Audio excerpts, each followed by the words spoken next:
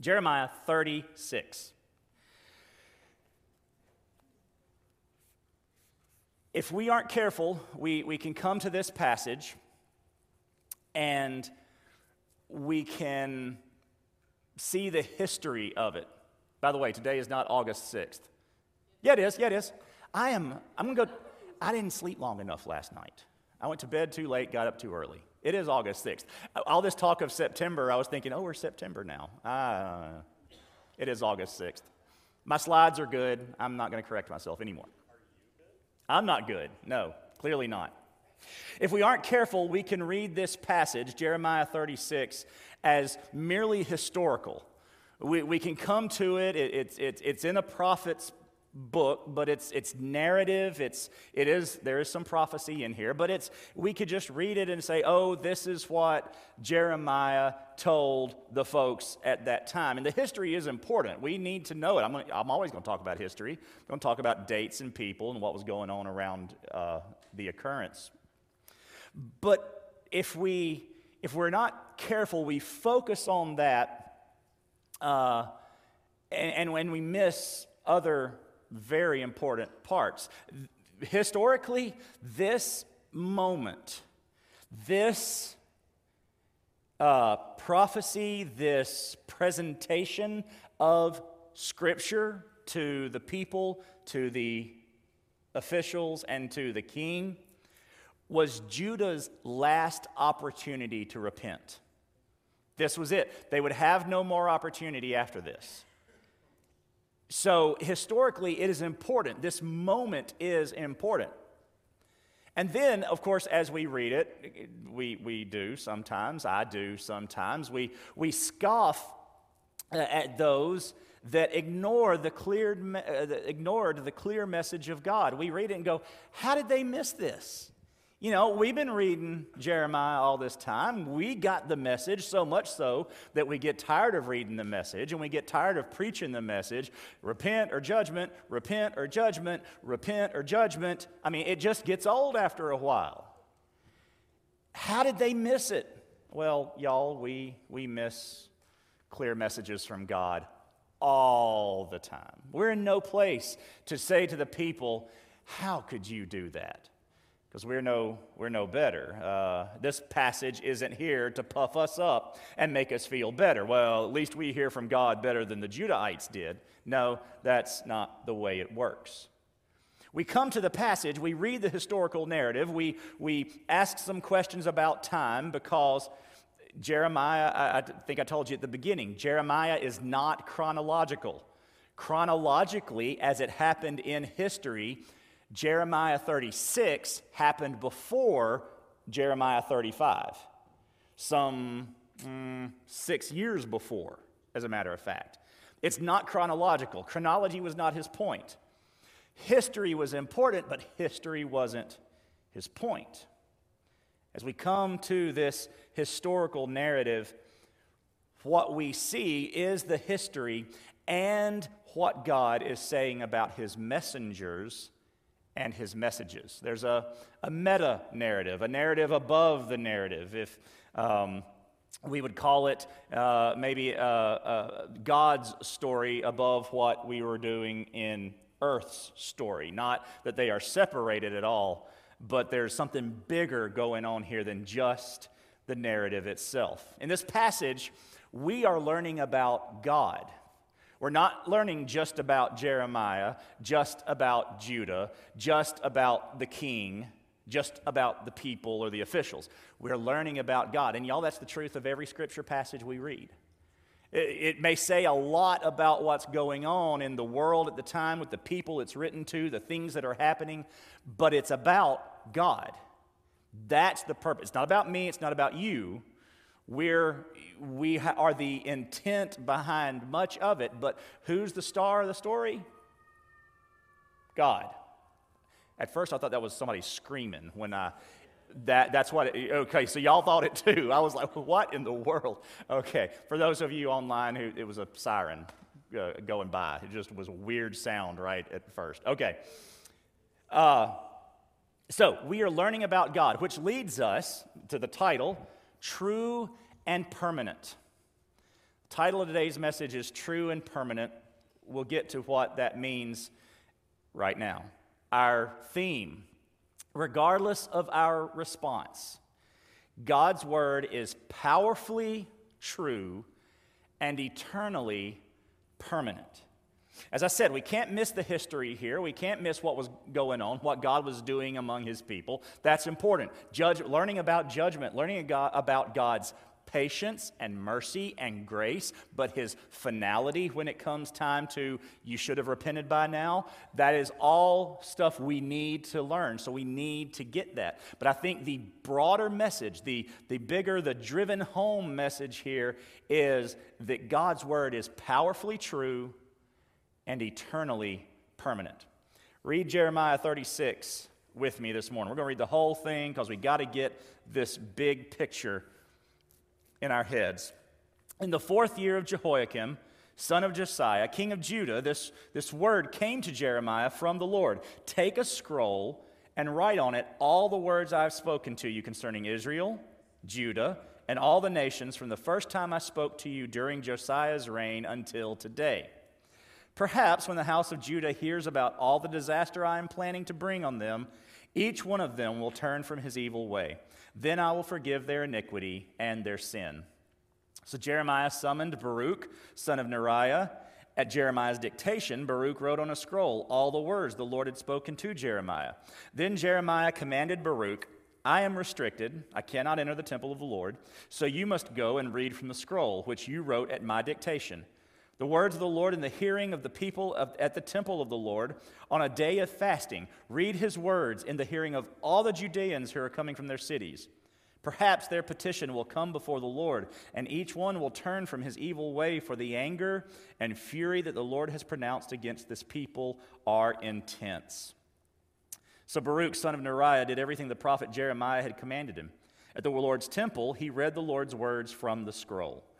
In the 5th year of Jehoiakim, son of Josiah, king of Judah, in the 9th month, all the people of Jerusalem and all those coming in from Judah's cities into Jerusalem proclaimed a fast before the Lord.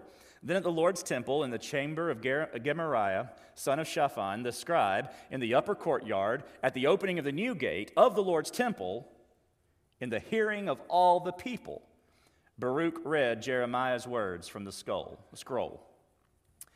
When Micaiah, son of Gemariah, son of Shaphan, heard all the words of the Lord from the scroll, he went down to the scribe's chamber in the king's palace. All the officials were sitting there. Elishama the scribe, Delaiah, son of Shemaiah, Elnathan, son of Achbor, Gemariah, son of Shaphan, Zedekiah, son of Hananiah, and all the other officials. Micaiah reported to them all the words he had heard from Baruch, read from the scroll in the hearing of the people. Then all the officials sent word to Baruch through Jehudi, son of Nethaniah, son of Shelemiah, son of Cushi, saying, bring the scroll that you read in the hearing of the people and come. So Baruch, son of Neriah, in case you've forgotten who his daddy was, took the scroll and went to them. They said to him, sit down and read it in our hearing. So Baruch read it in their hearing. When they had heard all the words, they turned to each other in fear and said to Baruch, we must surely tell the king all these things. Then they asked Baruch, tell us, how did you write all these words? At his dictation?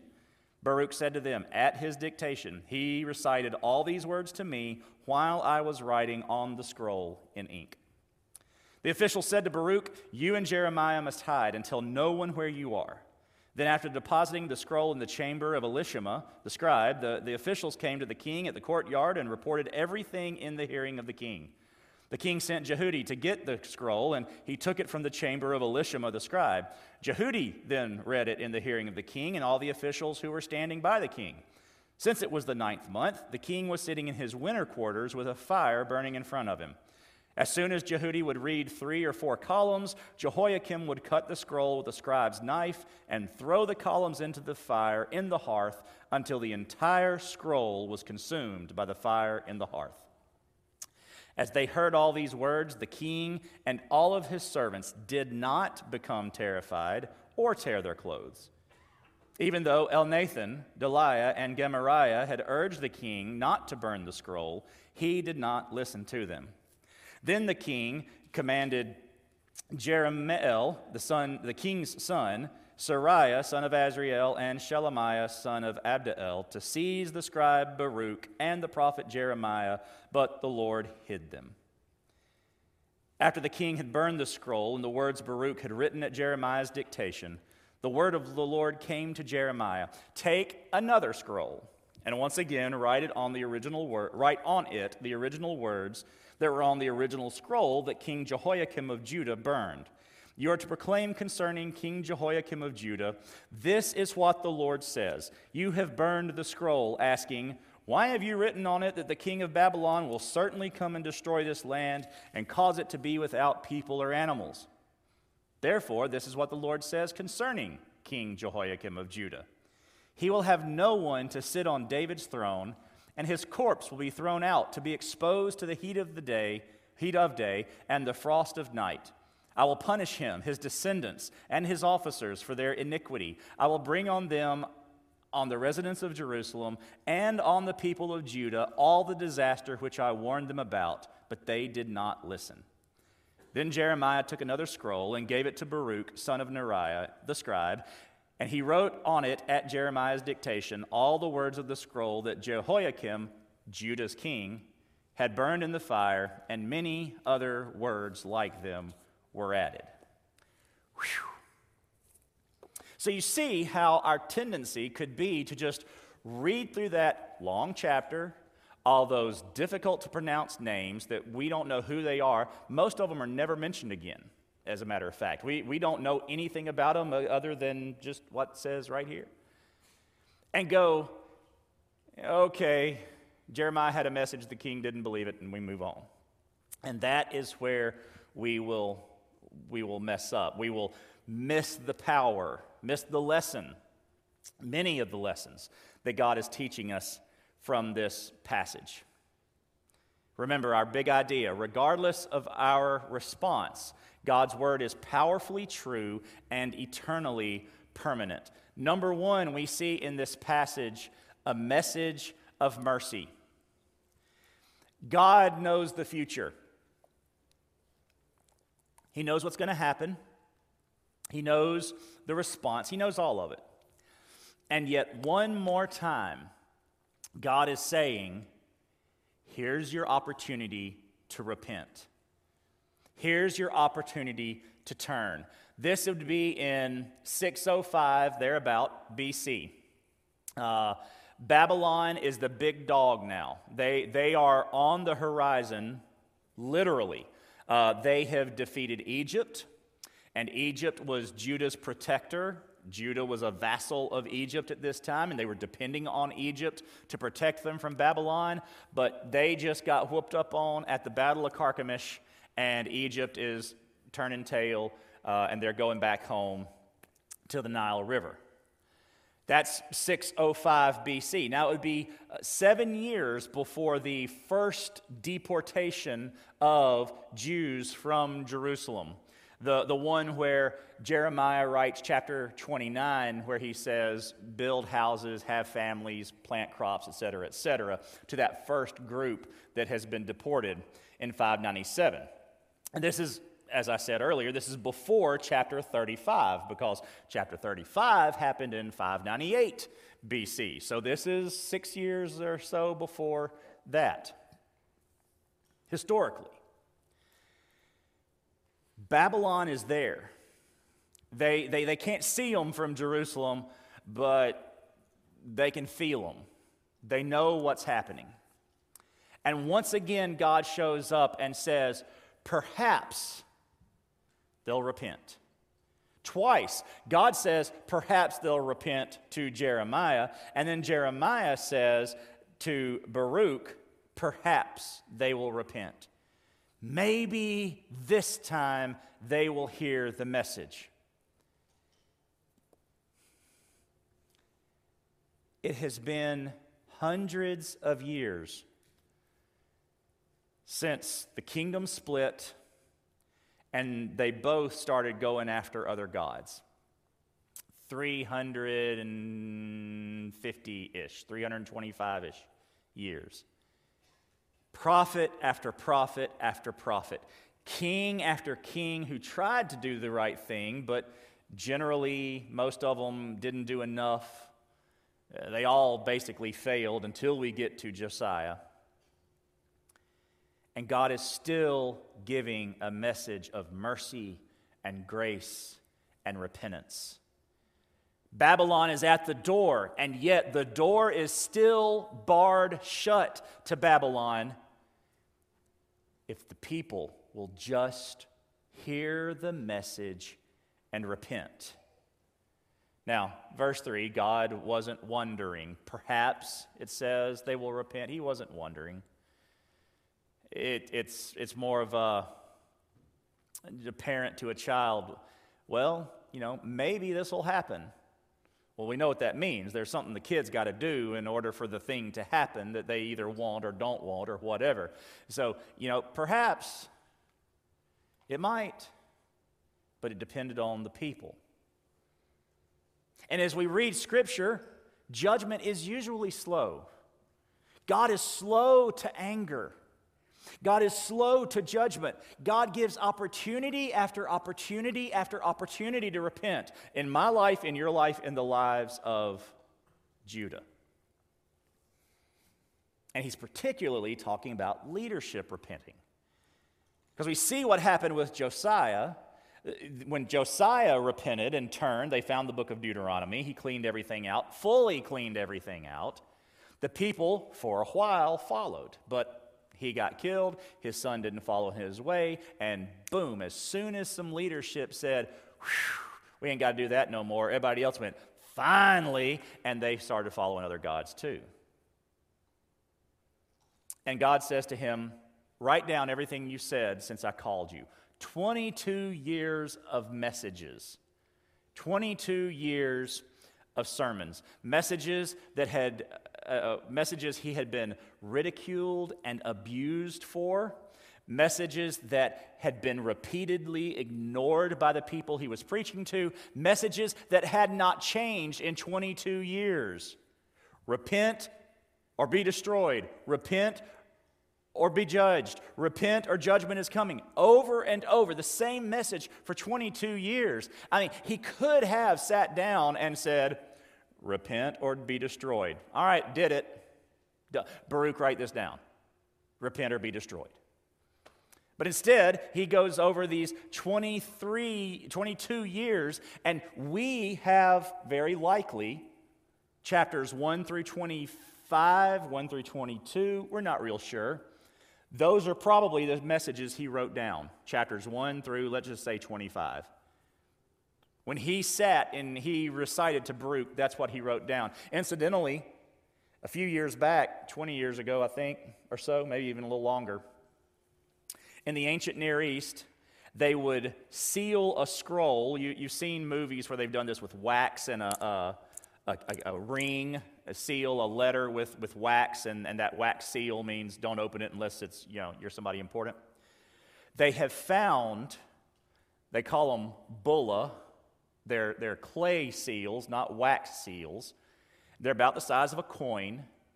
They have found a number of them, if I remember correctly, that say Baruch, son of, I'm going to get his daddy's name wrong, Neriah.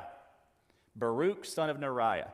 And they found it in layers from 600-ish BC. Almost with 100% certainty, these are the bullae, the seals of this Baruch, writing letters from Jeremiah. Oh, our kids have our children, when they get baptized, get the Explorer Bible. Is that what it's called? There's a whole picture in there about the Baruch, son of Neriah, bulla that they have found and explaining it. I mean, that is like, okay, get this in your head. We found this thing that this guy had his hand on, or his little seal on. He made the mud and stuck it on there. Jeremiah's secretary. Y'all, that's how close we are to this message. That's just cool, okay? That's not even a part of the sermon.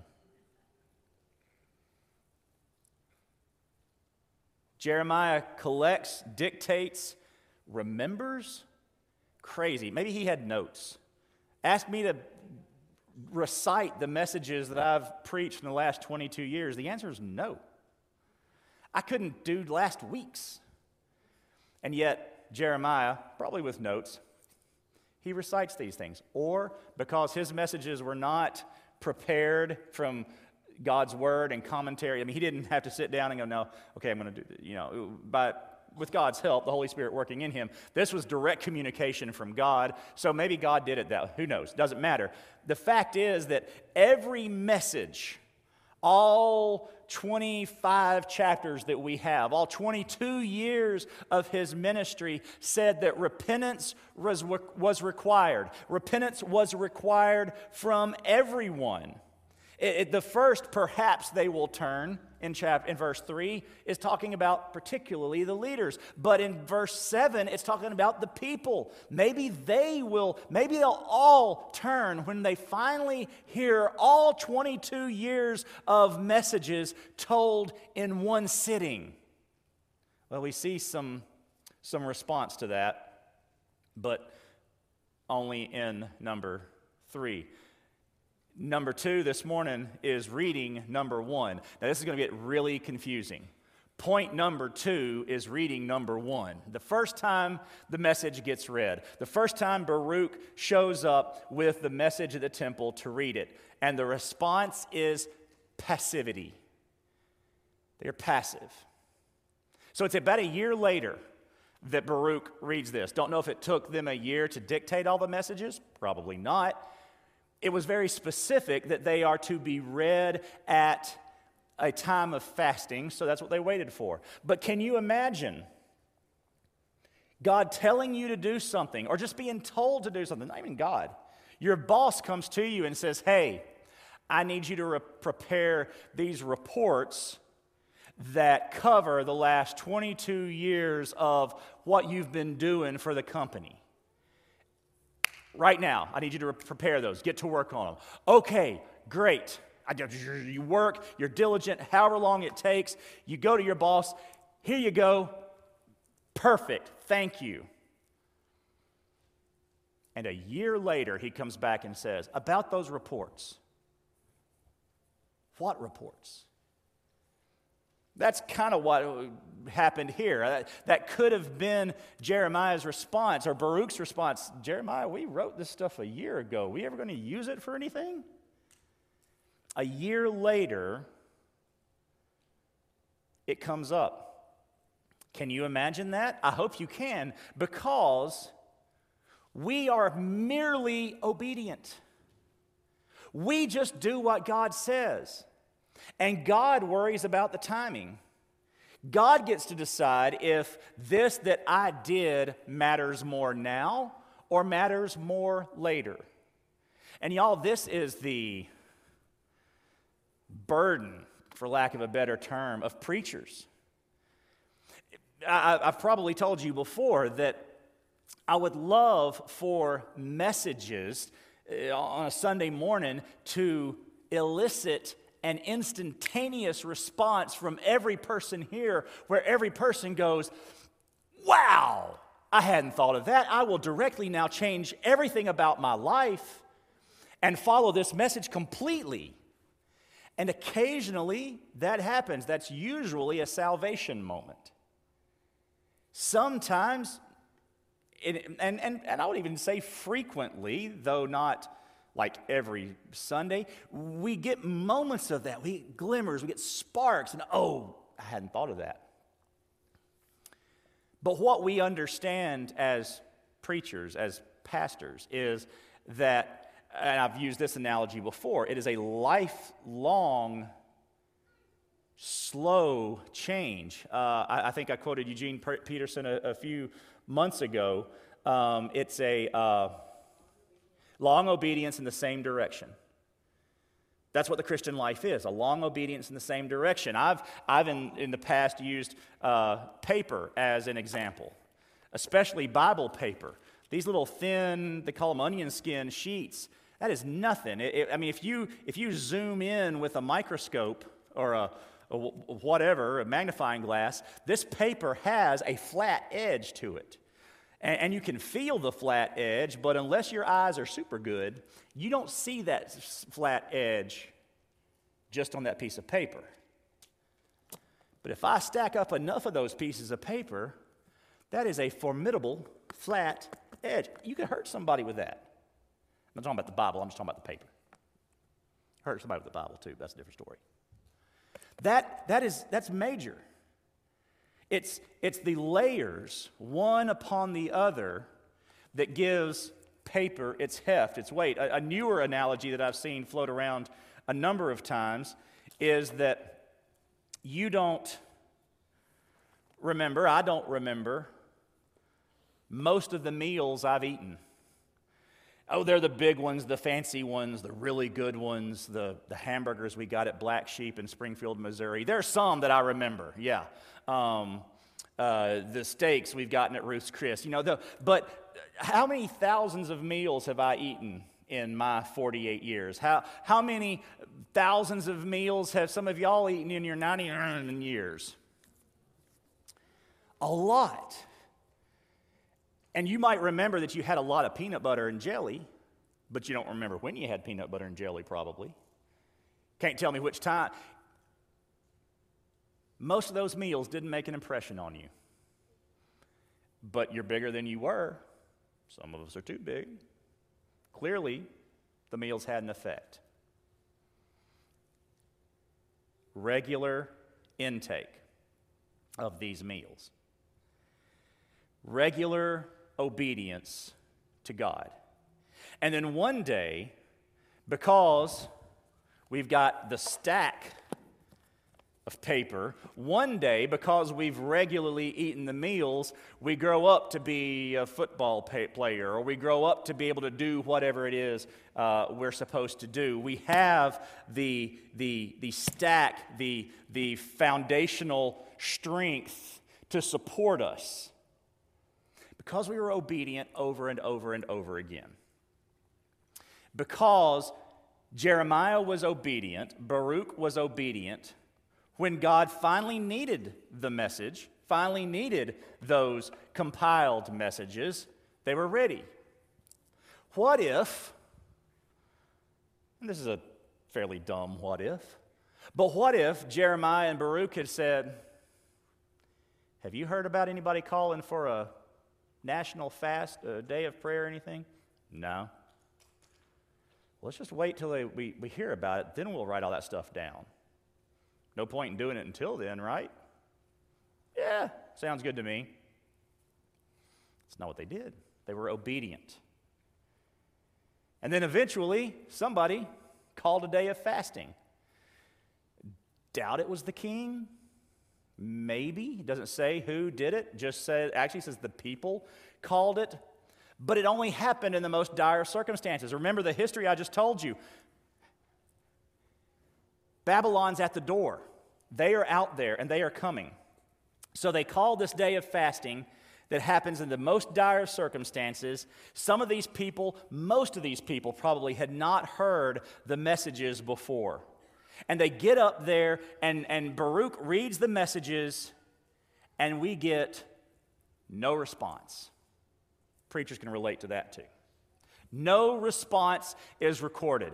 They have a message from the prophet. The prophet they've probably heard about. Word has probably gotten around Judah about this guy named Jeremiah that's selling all this stuff. I mean, he was telling them to surrender to the enemy. That's not what you tell a country to do. This is delivered in the temple complex. That's why it says at this gate, by this door, in this guy's room. It is to get the clear picture for those who were reading it early on, especially of where he was. This was authoritative, and it was on a day of fasting. And what was the point of fasting? To hear from God. And Jeremiah gets up with God's word. Hey, y'all, this is what you came to hear today. Every Sunday morning, every preacher in the country gets up and says, hey, y'all, this is what you came to hear today. And what do we do with the message? The people of Judah were passive. They were supposed to come seeking the Lord and expecting him to speak. And when he showed up and spoke, crickets. Chirp, chirp, chirp, chirp. And I think it might have even been worse than passivity. Passivity says that you just kind of sit there and let something happen to you. Apathy says you don't just sit there and let it happen to you. You don't care about it happening at all. And that seems to be apathy here. They knew why they were there, but they just didn't care. Are we Judah? Are we the people showing up on Sunday morning to sit through the message? Not to hear the message, but to sit through it passively, or even worse, apathetically. Reading number 3. Yeah, and I realize I'm way behind. Point number 3, reading number 2, fear. The officials who were the king's cabinet, one of them hears the message. He goes back and says, hey, y'all need to hear this message too. Tells the whole council about it. They want to hear it. All these names that I read through, all that lineage, that gives credibility to the message.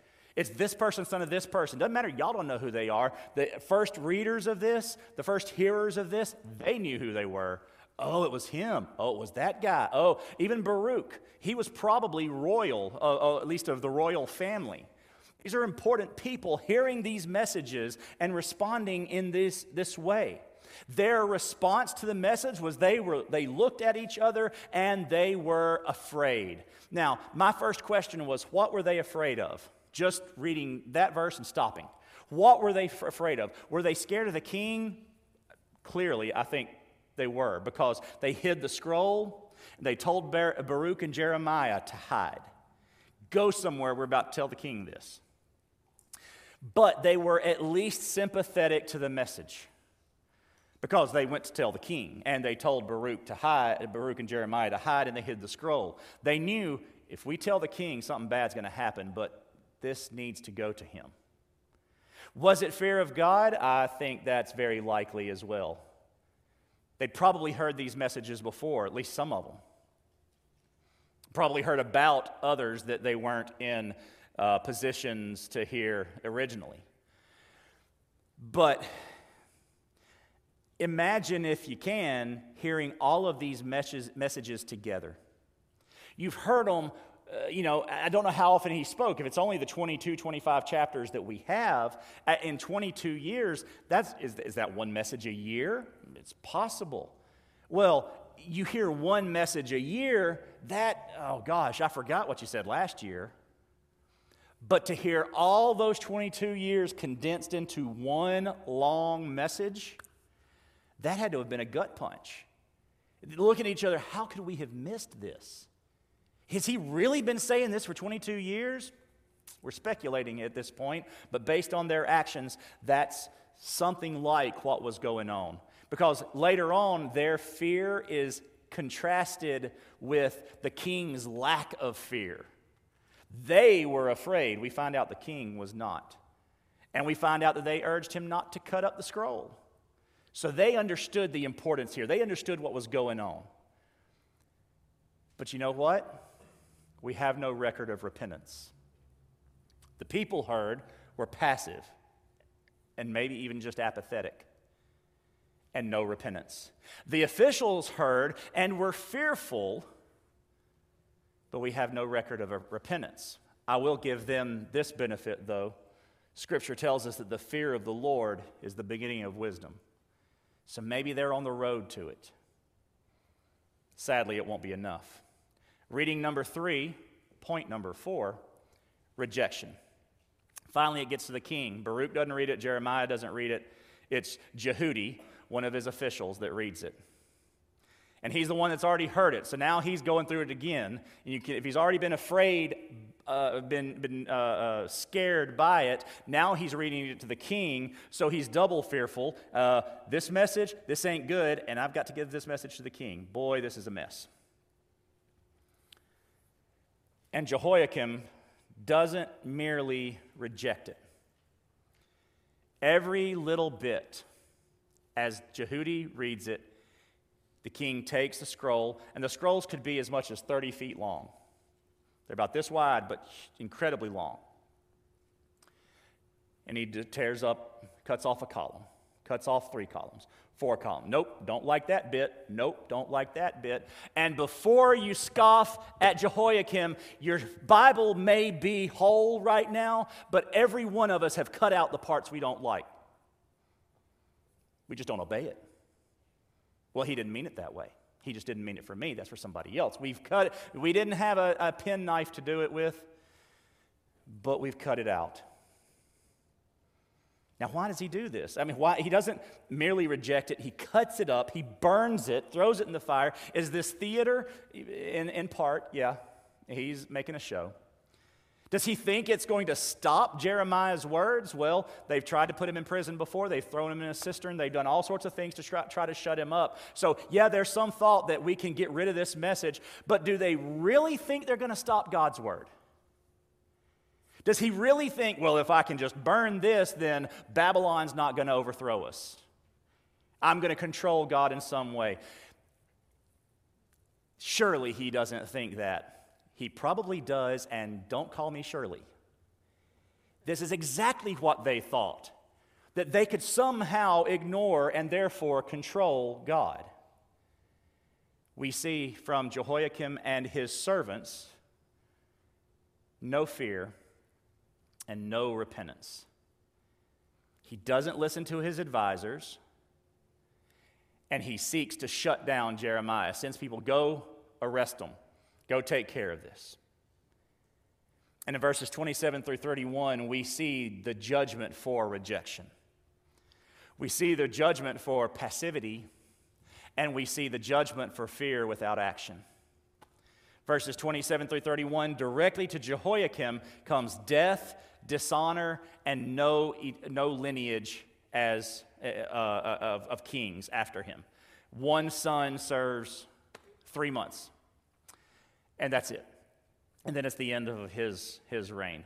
But we see because of passivity and fear without action, we see certain destruction for Judah. God says, it's going to happen. It's done now. It's it. This is it. It's over. People, there is always judgment for the rejection of God's word. Always.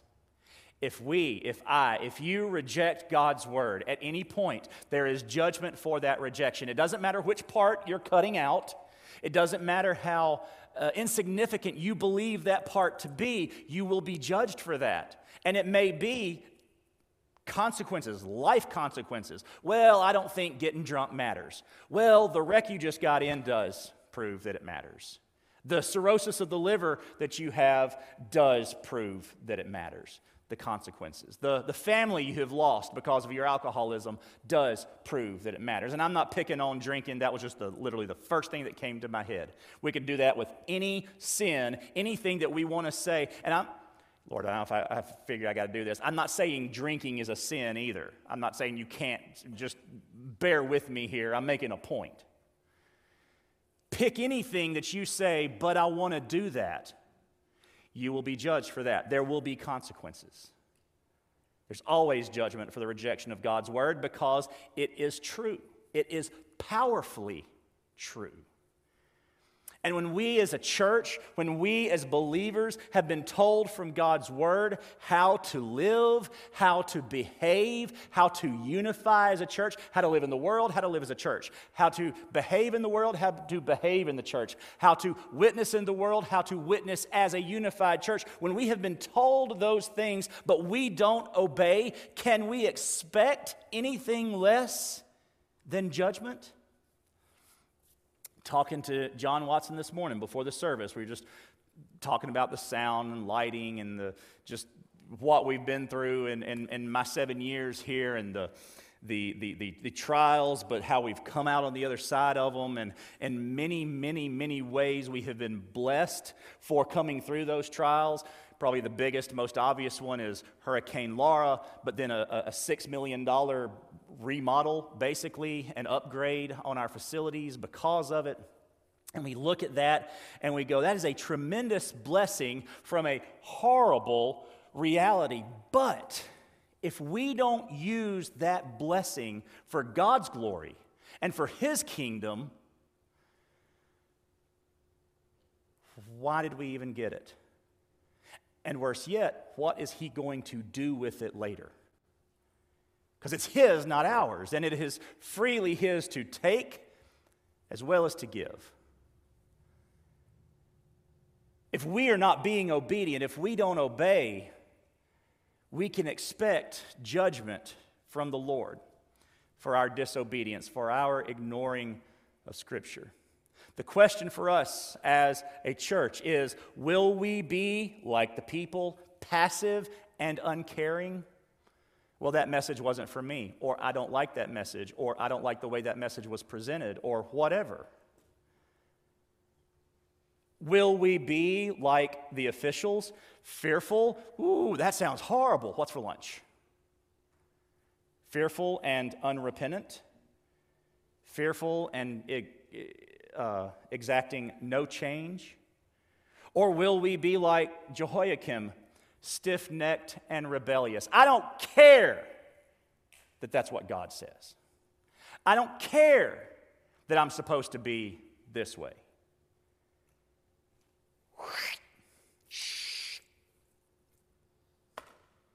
I wish I'd brought, now I think about it, of course, I wish I'd brought an old, worn-out, torn-up Bible so that I could literally stand up here and rip a page out and wad it up. We don't have smoke detectors in here. And light it on fire, just so you could see so you could be appalled that a preacher would burn the Bible? Yeah. It's what we do figuratively nearly every day. But you know what that doesn't change? God's Word. Verse 32. Write it all down again. He wrote some more. He added some stuff. Mainly this part about Jehoiakim.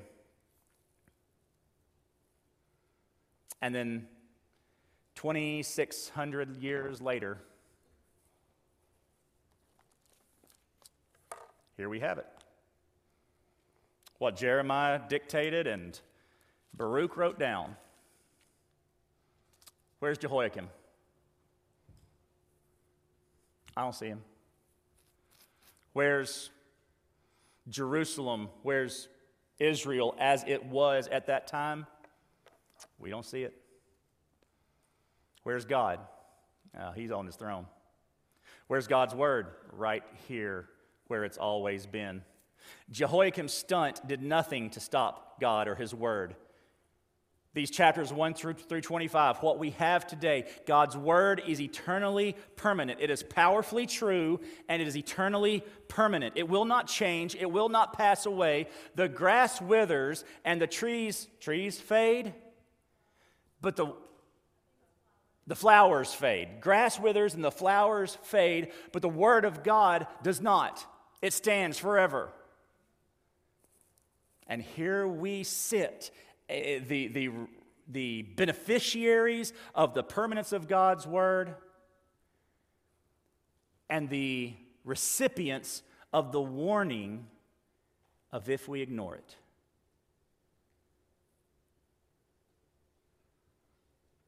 We still learn today of God's judgment on rebellion. We still learn today from Jeremiah, from older texts, from newer texts, of His mercy and grace for repentance. If the Lord should tarry for another 2,500 years before He comes back to take His children home, they will still be teaching Jeremiah. There will be a hologram of a preacher or whatever they're going to do in 2,500 years, preaching this text, telling the people that God still judges, God still has grace and mercy for the repentant, and God's Word still stands because it still will. Let us not be like the people.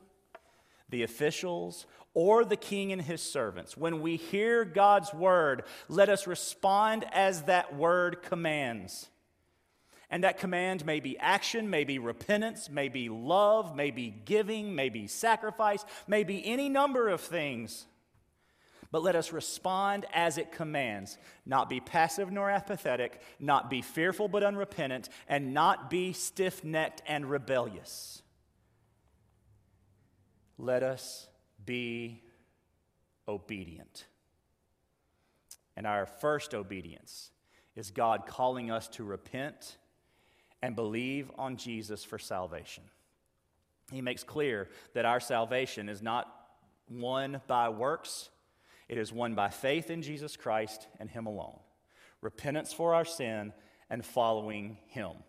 Romans 6:23 says, "The wages of sin is death, but the gift of God is eternal life in Christ Jesus our Lord." We can believe about the sin being bad. We can believe that God gives us the gift of salvation, but until our faith for that salvation is in Christ and not in ourselves, we've not experienced it because He set it up a certain way, and we must be obedient to that.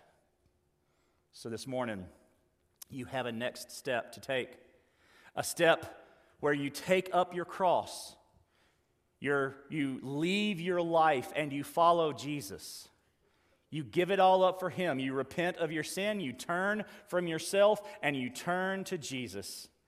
And in obedience, you are baptized. In obedience, you submit to God. In obedience, you conform your life to Him. In obedience, you join a local church, maybe this one.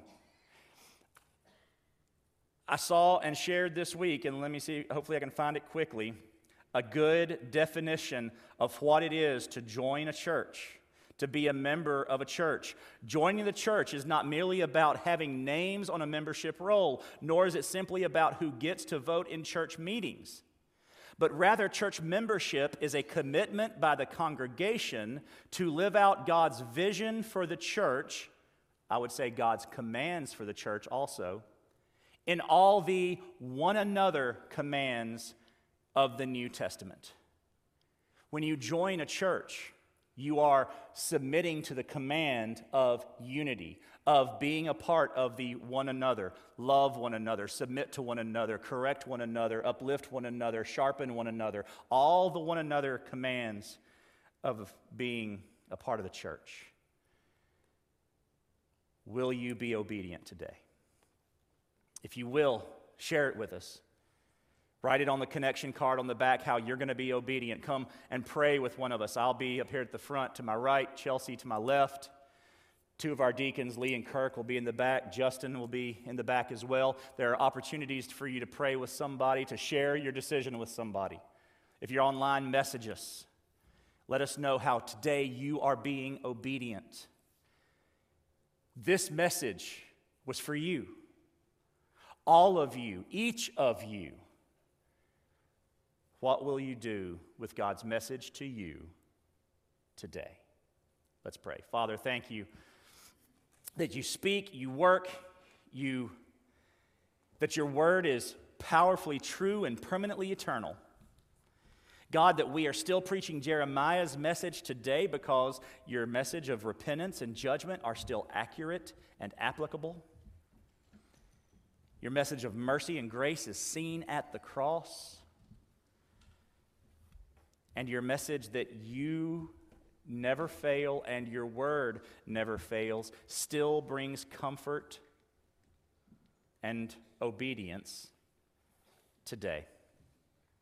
God, may we respond to your message to us in obedience today. May we not passively ignore and not care. May we not be fearful yet unrepentant. And Lord, please, may we not respond by being stiff-necked and rebellious. But may we turn to you and say, yes, Lord, to whatever it is you command. In Jesus' name we pray. Amen. As we stand and as we worship, you be obedient to the Lord this morning as he commands.